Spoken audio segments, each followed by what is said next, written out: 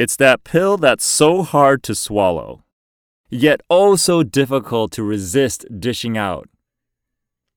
But it's something that we will never not be around in our lives.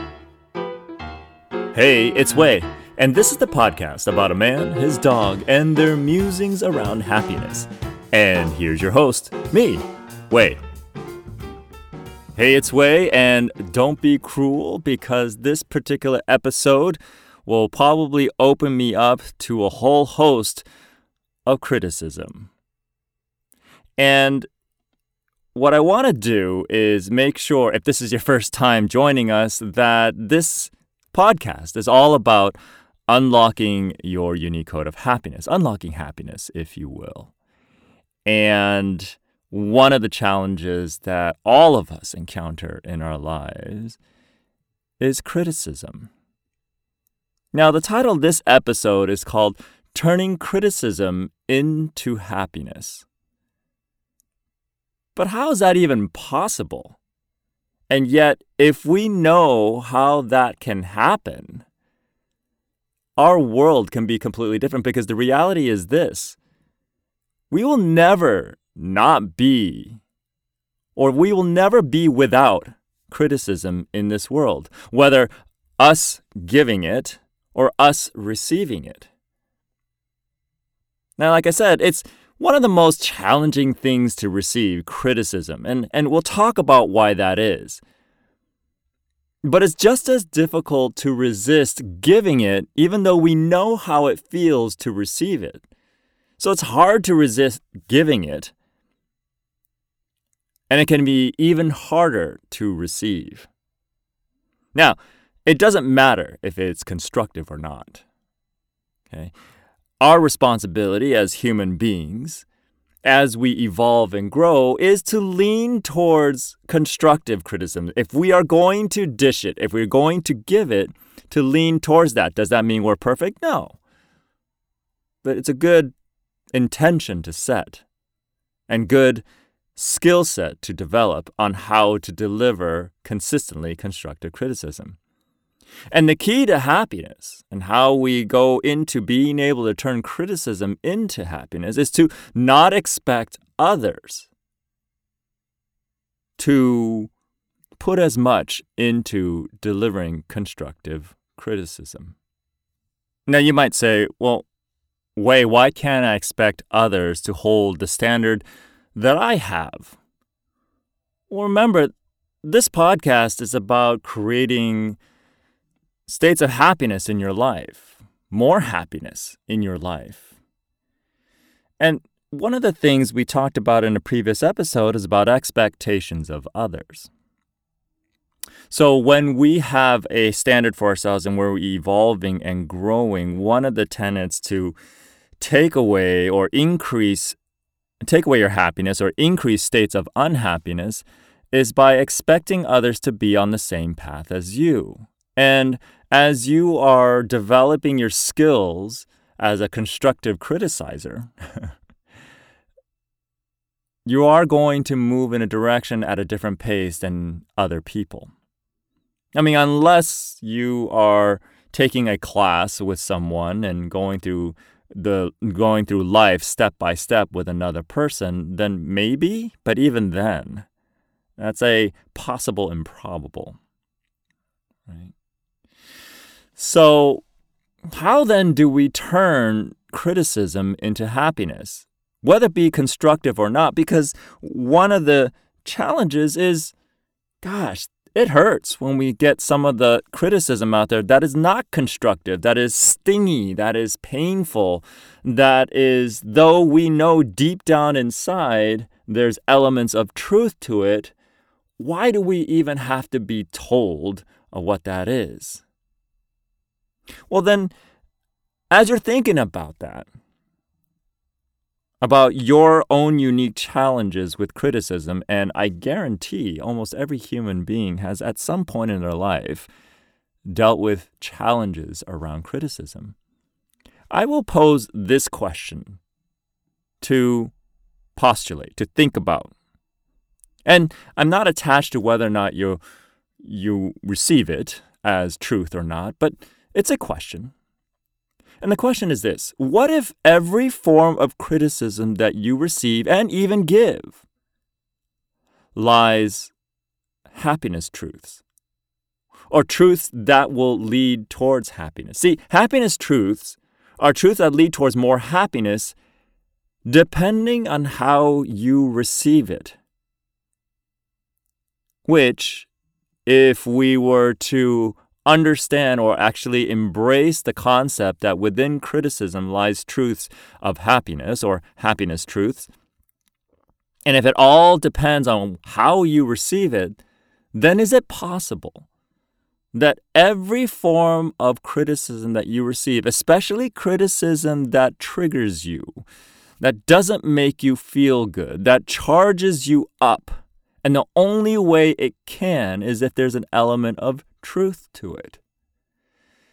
See, in one of my favorite books, The Four Agreements by Don Miguel Ruiz, with an R, one of the agreements is to not take things personally, and recognizing that if you do, there is an element of truth or a part of you that believes in that truth. So if there's a criticism that comes your way, and this is a fantastic opportunity to get feedback from deep within you so that you can embrace greater states of happiness and longer states of happiness and deeper levels of happiness, is that when a criticism comes your way and you don't pretend that it doesn't bother you, and you truly check in with yourself, and it's triggering you and it charges you and it upsets you and it pisses you off, then there's an opportunity for happiness there, because what that criticism has done, it has either activated a truth deep within you that you know to be true, or activated a belief system that may or may not be true, but you hold true to yourself so that it may get in the way of your states of happiness and may actually contribute to your states of unhappiness. I'll let you kind of receive that. Let that settle in a little bit. See, we're never going to be without criticism in our lives. As human beings on this planet, wherever you go to school, you will get criticized for your grades, you'll get criticized for the way you dress, you get criticized for your social conduct on the playground, off the playground, in the classroom, by teachers, peers, students. And then when you go home, of course, depending on how you are being raised and how you're being disciplined, criticism sooner or later will rear its head. And we can't rely on whether or not the person that's giving us that criticism, that you can't rely on them making sure that it's constructive and it's easy for you to receive, so that it's sprinkled with sugar on top so that it's palatable. Unfortunately, we live in a world where there's 7 billion people out on the planet, and as such, there's 7 billion types of people out there. Every human being has a unique footprint and has a unique expressive state of criticism. I mean, how many days have gone by where you have not criticized either yourself, some aspect of the world that you live in, or someone else? Think about how difficult it is to resist criticizing something that we see. I would venture to say that hopefully by the end of this episode, that you will view criticism as something that is embraceable and not something to be vilified or bad. So let's talk about how one should then receive criticism. Now, when you receive criticism, whether it be constructive or not, if your, for lack of a better word, soul, or the essence of your existence, the core existence of you, receives it, then cool. Then you truly receive it. See, when your authentic being receives that criticism, there's less likelihood of a charge or a defense mechanism to pop up. Did I say that right? Mechanism? Defense? Mechanism to pop up. And that's when you truly receive and have an opportunity to turn that criticism into an opportunity to increase your states of happiness. Because embedded within that criticism is either a truth or truth that you've bought into that may not necessarily be true. In other words, like a limiting belief or a story that you've bought into growing up, thinking that that is applicable and true when it may not be. Now, when does criticism become a problem is when your ego decides it wants to receive the criticism. That's when I say good luck, because then that relies on how well you are tempering and grooming and cultivating and nurturing that ego.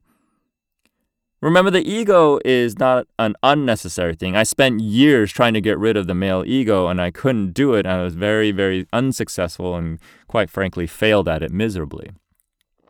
And that was because I didn't realize until later, taught by a teacher, that a healthy ego is a necessary component of our identity in this lifetime as human beings. Without that healthy ego, we would not know who the heck we are and how to identify ourselves or how to align ourselves with our purpose. An unhealthy ego, on the other hand, can present a whole host of problems. One of the challenges, of course, is its inability to receive criticism or see that criticism as an opportunity to elevate our lives. What would happen if you were no longer attached to how someone gave you criticism as long as you did receive it? Sometimes we need to change the language. Sometimes we call it feedback. And oftentimes, good coaches will ask people who may not necessarily be clients or students yet, and ask them, are you open for feedback? So as to give constructive criticism. Now, not everybody has the wherewithal or the insight or the awareness to remember to ask that question, asking for permission, but you can now. Remember, our responsibility is to lean towards constructive criticism day in, day out so that we can learn how to be better and not be attached to expect others to. This is obviously a much deeper topic that can go layers deep, just like the layers deep of the levels of happiness. But just remember this.